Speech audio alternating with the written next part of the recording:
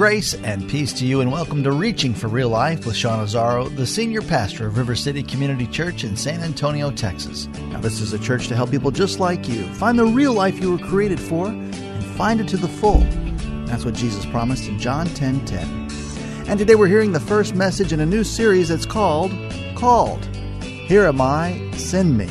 Based on Isaiah chapter 6, Pastor Sean asks the question, what if God is planning to use a unique event in your life to help make your faith bigger and stronger? And the bonus question is, are you ready? RealLife.org has this full message, sermon notes, and series available for free. But if you feel led right now to bless this listener-supported radio ministry, then please do. There's a place to give at RealLife.org.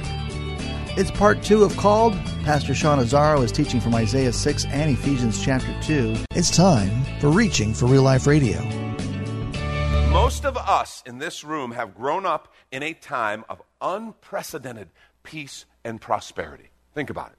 The post-World War II boom, history had never seen anything like it, at least of that size and scale. There have been times of prosperity, but of that size and scale at that time, there had been nothing like it.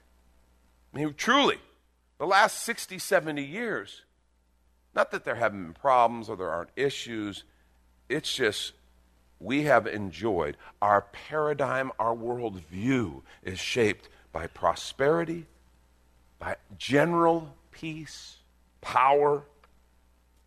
Think about what technology has done. Technology has changed the world so unbelievably. It's game-changing connectivity because of technology. Internet, news, social media. Think about this. We are all instantly impacted by everything in the world simultaneously. We are all instantly impacted by everything in the world simultaneously because of our phones in our pockets. I mean, anything that happens, we get a notification. By the way, little tip, you can turn those off, notifications. There, I've said my piece. I've done that on a lot of apps recently. Oh, it's awesome. And since I still look at my phone way too much, I'm not really missing much. But do you realize how radically different that is than 50 years ago? When everything was much more local? Your news was local. Yes, we got some world news, but you had to wait for it. And it took time, and there was only so much that could come through the few mediums that were available. Now, if there's a train wreck over in France, we're going to hear about it. If there's a terrorist attack in North Africa, we're going to hear about it instantly. If there's a group of kids with their football coach in Thailand who are caught in a cave, we're going to be praying for them. We're going to be worried about them. If their version of a Navy SEAL dies trying to rescue them, we're going to pray for that man. We're going to pray for his family. We're going to be burdened by that. All over the world, we're all in on it. I mean, that's crazy.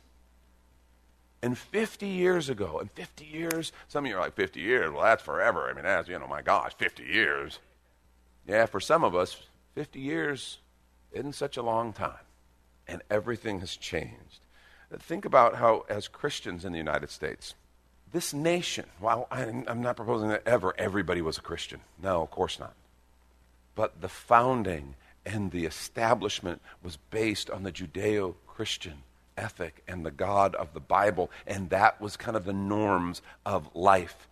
As Christians in the U.S., our faith today is being resisted and rejected like no other time in our nation's history. And that's creating an unbelievably shifting environment for us. We're not sure how to respond to that. Beyond that, worse yet, kind of a side consequence of that reality is we're losing a common framework of right and wrong. We don't know how to determine what's right or wrong. The rule of law itself is eroding at an alarming rate. You don't like a law, well, just blow it off and then make law enforcement the enemy. Someone will pick up your tweet and they'll support you. You don't like it? And for those of us who have been around a little while, we understand how dangerous that erosion of the rule of law is. How do you have a society together if you don't have common laws that you agree upon and that you enforce? How do you do that? We are on shifting ground and in an unprecedented place. We are so deeply divided, people are regularly writing about an impending social civil war in the United States. I see it all the time. And as I share these things, I think of the year that King Uzziah died and this idea of eroding from the inside out. And it feels like we might be experiencing some of that. Still enjoying the benefits of previous generations' actions, investments, behaviors. Still enjoying the prosperity. But something is changing and we don't even understand all the implications of it. Eroding from the inside out. And this is the world we live in. Now, this divide that we're experiencing, it's causing a whole lot of people to want to sit out. Let me ask you a question real quick. How many of you, it's becoming painful enough to read the news that you find yourself not wanting to read the news much anymore? Yeah, I totally get that. I just want to say to you, we can't sit this one out. We can't do that. And you're like, oh, but it's so horrible. I know, it really is. But we can't sit it out. There's too much at stake. I don't think when God is looking at a world that he loves and he cares for, and yes, it feels like it's falling apart and people are losing their minds. But those people are who we're called to reach. It's like someone who says, well, I know that person there is drowning, but I don't know if I'm called to be the one to go save them. Maybe someone else is called. Yeah, I don't think we get to do that. I think if you see someone drowning and you have the means, I think you're called to save them, don't you? Well, we got a world that's drowning all around us, and we're wanting to sit out because it's just crazy and it's ugly and it makes me feel bad, and all that's true. I don't think we can sit it out like that. I think God is looking, who am I going to send? Who will go? You can't sit it out. In fact, it's reminiscent of Esther's story. If you've read the book of Esther, you know what I'm talking about. But if you haven't read the book of Esther, take some time this week and do it. It's just a great read. Really interesting story, kind of a lot of drama. Read the book of Esther. It's a brief book. Read her story. But if you know anything about it, Esther becomes queen through some really weird circumstances and a really pretty face. Okay? Previous queen gets ousted because she blows off the king and he gets rid of her. And so they do literally this massive national, and this is Persia. Okay, so there's multiple people who have been conquered by the Persians. The Jews are one of them. And so there's this kind of empire-wide beauty pageant. Esther wins. Esther, the Hebrew, wins. Most beautiful woman in the empire. So she ends up becoming queen. Well, a guy named Haman is kind of a shady character in the story, and he has it out for the Jews. And so he persuades the king to begin a campaign to destroy the Jews. And so Esther's cousin, Jewish cousin Mordecai, comes to her and tells her what's happening. Says, you got to do something. And Esther's like, okay, here's the deal. If I go into the king and I haven't been summoned, I'll be executed. I don't care who you are. That's the law. And so I don't want to do that. Because the deal is, if you went in and he hadn't called for you, you're going to be executed. Unless he takes the golden scepter and extends it towards you. And look what Mordecai says to Esther. Here's what he says. He says, if you remain silent at this time, relief and deliverance for the Jews will arrive from another place. Isn't that interesting? His faith in God is so powerful. It's not in Esther. It's in God. But he says, if you remain silent, relief and deliverance will come from another place. But you and your father's family will perish. And who knows but that you've come to your royal position for such a time as this. Esther, that pretty face of yours isn't just so that you could become queen. God had a plan, and you have an assignment. Who knows but that you've come to your royal position for such a time as this? Folks, who knows but that God has placed us here in this city, in this culture, in this time, for such a time as this. We can't sit out. We can't sit this one out and say, oh, well, I know they're drowning. I'm sure someone else will come along. It's ours. Now, this does change how we pursue our mission. Because remember, folks, and please, I want you to hear this. Our mission is not political, it's spiritual. It's not political. It's not about changing a political system. It is about changing human hearts. And that is a spiritual. So many people, we get all wrapped up in the political stuff. We got to stop it. Our mission is not political. It is a spiritual mission. But what this does is it changes how we approach the mission. Look what Paul wrote, 1 Corinthians 9. He says, to the Jews I became like a Jew to win the Jews. To those under the law I became like one under the law, though I myself am not under the law. Why is he not? Because of Jesus. Jesus satisfied the law. So as to win those under the law. To those not having the law, I became like one not having the law, which is blasphemous for a Jew. He's Jewish. That would be blasphemy. He says, though I'm not free from God's law, but I'm under Christ's law, so as to win those not having the law. To the weak I became weak to win the weak. I've become all things to all people, so that by all possible means I might save some. I do all this for the sake of the gospel, because remember, it's the gospel that saves, not Paul. But the way he saves people is by bringing the gospel.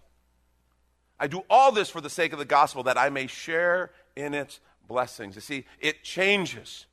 He spoke one way to the Jews, spoke one way to those under the law, to those who are not under the law, to the weak, to the strong, to the Romans. Paul would do what it took to speak the language, to present the gospel in a way that people could hear and receive. And I want to say, we must too. In fact, in 2 Corinthians 5, Paul calls it the ministry of reconciliation. I love that phrase. Reconciliation. We're supposed to be in this amazing relationship with our Creator, and sin has ruined it. And our message of reconciliation is, you can come home. Father's not mad. He made a way for forgiveness. He made a way for grace. Jesus Christ, come home. That's the gospel. That's the message of reconciliation. And this is when we take a quick minute to remind you you're listening to Reaching for Real Life with Sean Azzaro, a listener-supported ministry of River City Community Church, in this message called Here Am I, Send Me, which is available right now on the sermon page at reallife.org.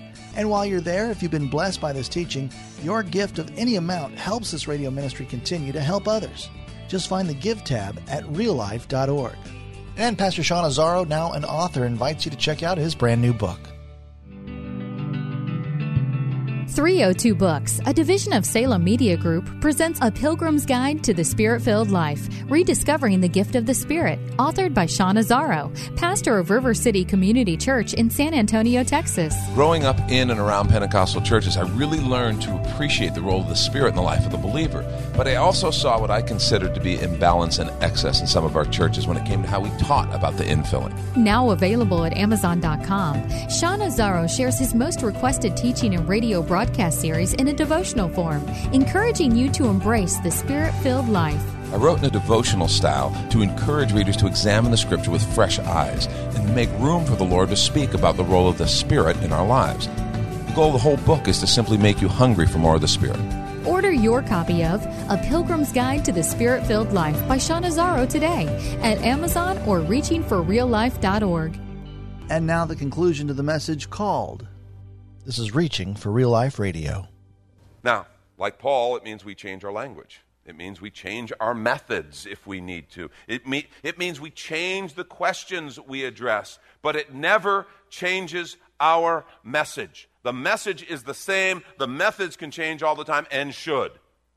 If we're doing exactly the same things as we did 50 years ago, because, well, those are our traditions, folks, we're really way more interested in our traditions than we are in communicating to people who are lost and who need a Savior. We're called to make a difference. See, that's what this whole real life thing is about. You know what we were called the Church for Real Life? The ministry we came out of was Real Life Ministries. And that's something the Lord gave me. I was in the middle of this kind of environment where I'm playing polo with some really secular people who had no interest in the gospel, no interest in Jesus, and then I'm a Christian in a Christian church. And I realized these two things don't mix. Okay? To bring these people to church wouldn't have just been to say, okay, I got to have a little kind of meeting with you to get you ready. I would have had to have a boot camp. And because, I grew up Pentecostal church. I mean, that's hardcore church, okay? You know, I don't care what part of the country you're from, you're Southern. That's how hardcore it was, okay? We didn't call it the Bible. We called it the Bible, okay? It's very different. It's hardcore. But what am I going to do trying to bring these people into that setting, because the gospel's the gospel. And that's what real life was about. It was about the church ministering in real life. It ministers to people in real life, in the real world. But it had a double meaning because, of course, real life is the life we find in Jesus. So it's the whole foundation upon which this fellowship is built, and we can never lose that sense of calling, that sense of passion for people who aren't here yet, people who aren't in Christ yet. The times may be a-changing, but God's not. God's not. A second thing, really important, I want you to hear this. Understanding your calling will always involve understanding your history. So if you kind of say, okay, I accept the premise, I'm called. Well, not only do you have to understand your culture, but you have to understand your history. See, God has been preparing you for something. Look, Ephesians 2:10 actually says it. It says, for we are his workmanship, created in Christ Jesus for good works. That sense of calling, which God prepared beforehand. Before what? Before they would actually occur. So before you actually start ministry, God's been preparing you. Prepared beforehand that we should walk in them. That's the idea. You remember last week we talked about it a little bit. Remember we talked about Moses? How he didn't even know what God was preparing him for. Until the burning bush, he had no idea this huge plan that God had for him. All he knew is he was raised as an Egyptian. He understood Egyptian culture, Egyptian politics, the language, and then he'd been banished out in the desert, and he's 40 years leading sheep through the desert. Little did he know he was going to have to confront Egypt, free God's people, and then lead them through the desert. Okay? That's what I'm talking about. Some of you don't even remember. Remember I talked about Miyagi, wax on, wax off, paint the fence? Yeah, you remember Miyagi, not Moses, but Miyagi. That's good. Really classy, River City, very classy. Oh, Miyagi, yeah, you did talk about that, dude. That's awesome.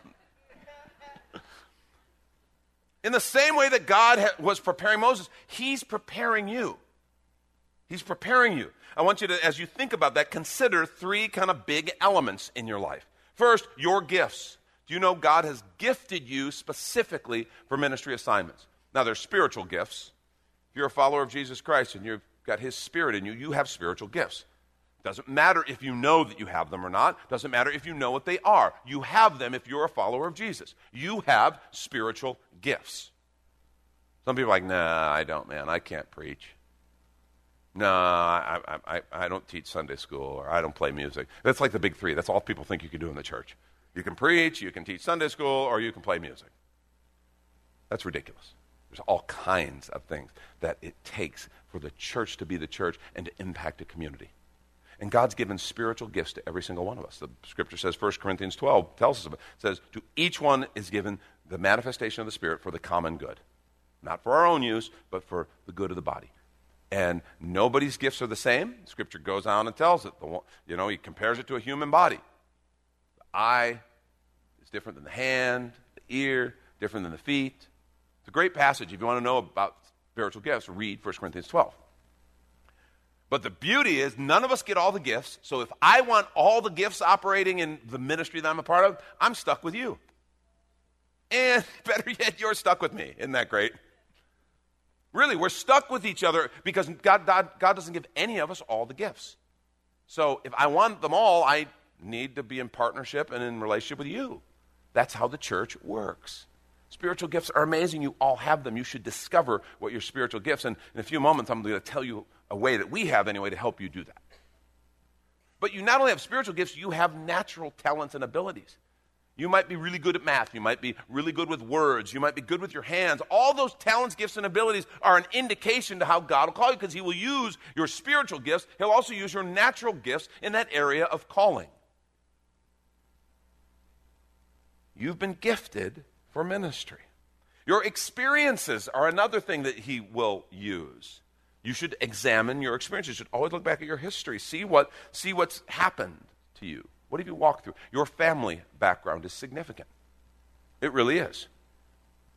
God will use that to prepare you. And some of you are like, the minute I touch on that subject, some of you get a little tense and like, dude, my family wasn't very pretty. It wasn't something I really want to talk about, and I don't think God was in that. God may not have been in the difficult situation you had with your family. He certainly didn't cause it. He didn't want it. But what he will do with the hurts, the growth, the things he taught you in that, he will use that in your area of calling. He'll use that family background. Good, bad, ugly, he'll use it. How about your experience and your training? The things that you've been taught, the things that you've learned, your background, your work. You're like, wait a minute, whoa. So my background, my training, my education, you mean I can bring my education into my Christian service? Yes, and I really wish some of you would get on it. I'm just kidding.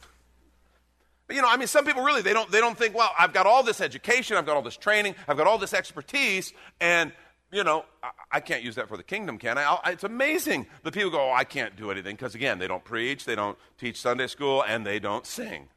And so, I have nothing to offer the church, and they have this incredible job. I'll ask people, tell me what you do, and they tell me this incredible job. And, they're like, well, I guess all I can do at the church is, help out, pass out bulletins or something. And it's great. We need people to help pass out bulletins. That's an excellent thing. But it's like, dude, you got this whole other area.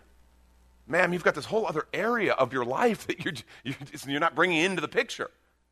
All that experience, training, education, God has put that in you for a reason. Take a look at it.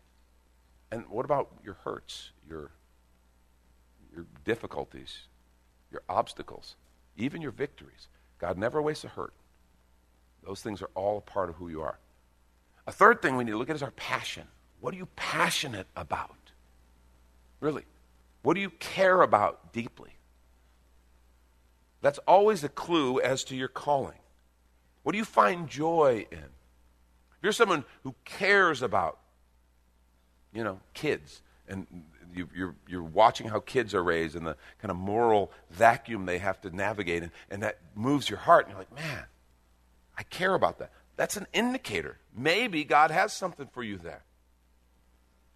Things you find joy in. Do you realize your joy will be a part of your calling? You're like, no. I know enough about God to know I'm called, yes, but he wants me to be miserable because then he'll know I'm really sincere. We laugh, but there's a lot of people who carry that around. That's what they think of God. And I want to say to you, your ministry, your mission will be somewhere intersected with a place of your joy. Even Jesus Christ. In Hebrews, it says, for the joy set before him, he endured the cross. Not that the cross was his joy. You know what his joy was? Seeing you and me come to life in Father. Seeing us reunited. Seeing our sins forgiven and new life. Well, God has a place of joy for you. Not that there's not hardships in ministry. Just because you're in your area of calling, don't expect that it's going to be without hardship. No, there'll be lots of hardship. But there's joy in the objective. Joy in what God wants to accomplish. Vision. Vision is a big one. And here's how you know vision. You know you've had a vision when you're looking at something and you see it and it bothers you enough to where you go, somebody should do something about that. Somebody should do something about that. That's vision. When you're like, I can't take that anymore. I can't deal with that anymore. That somebody's got to do something about that. You look at an injustice. You look at something that's not being done. You look at something around here and you go, God, we could do that better. And somebody should do something about that. Chances are, if that's stirring in your heart, you may be that somebody. That's called vision. And you know what? It's not that other people are bad. You literally, two people can be walking together. One person sees something and it just bugs them, and there's something that's not right. Someone's got to do something about that. And the other person, they just don't see it. Because God's given them a different vision. These are huge indicators of how you're called. In fact, we have a more in-depth thing that looks at all those things called SHAPE. I've seen a lot of people get connected in ministry through that seminar. I want to encourage you. The fact is, folks, the times may be changing, but God isn't. The times to which you are called are changing, but the God by whom you are called is not. Last thing, so important, it's the whole point of verse 1. I want you to get this. Understanding your calling will always involve hearing from the Lord. Understanding your calling will always involve hearing from the Lord. Uzziah's dead. Times are changing. There's this erosion happening from the inside out. But I saw the Lord. But I saw the Lord. And he's still on the throne. He's still in charge. The most important part of your calling is not the call, but the caller. The most important part of your calling is not the call, but the caller. It's about it being from him. Don't forget him. He's present, he's powerful, and he's in charge. We've got to remember that, because when we do hit the inevitable bumps, difficulties, and challenges in our calling, we've got to remember that God's on the throne and he is good. So many people professing to serve Christ, but they completely ignore him. They say they're doing work for him, but they do it totally in a way that he said we're not supposed to do it. It's like you may think you're serving him. You may think you're working for justice. You may think you're trying to change the world. You may think you're doing something really great. but you've forgotten the most important part of your call is not the call, but the caller. Don't forget him. Listening for his call and responding to him. That's Pastor Sean Azzaro. You've been listening to Reaching for Real Life Radio. And if you'd like to hear this full message in this series that's called Here Am I, Send Me, it's available right now on demand at reallife.org.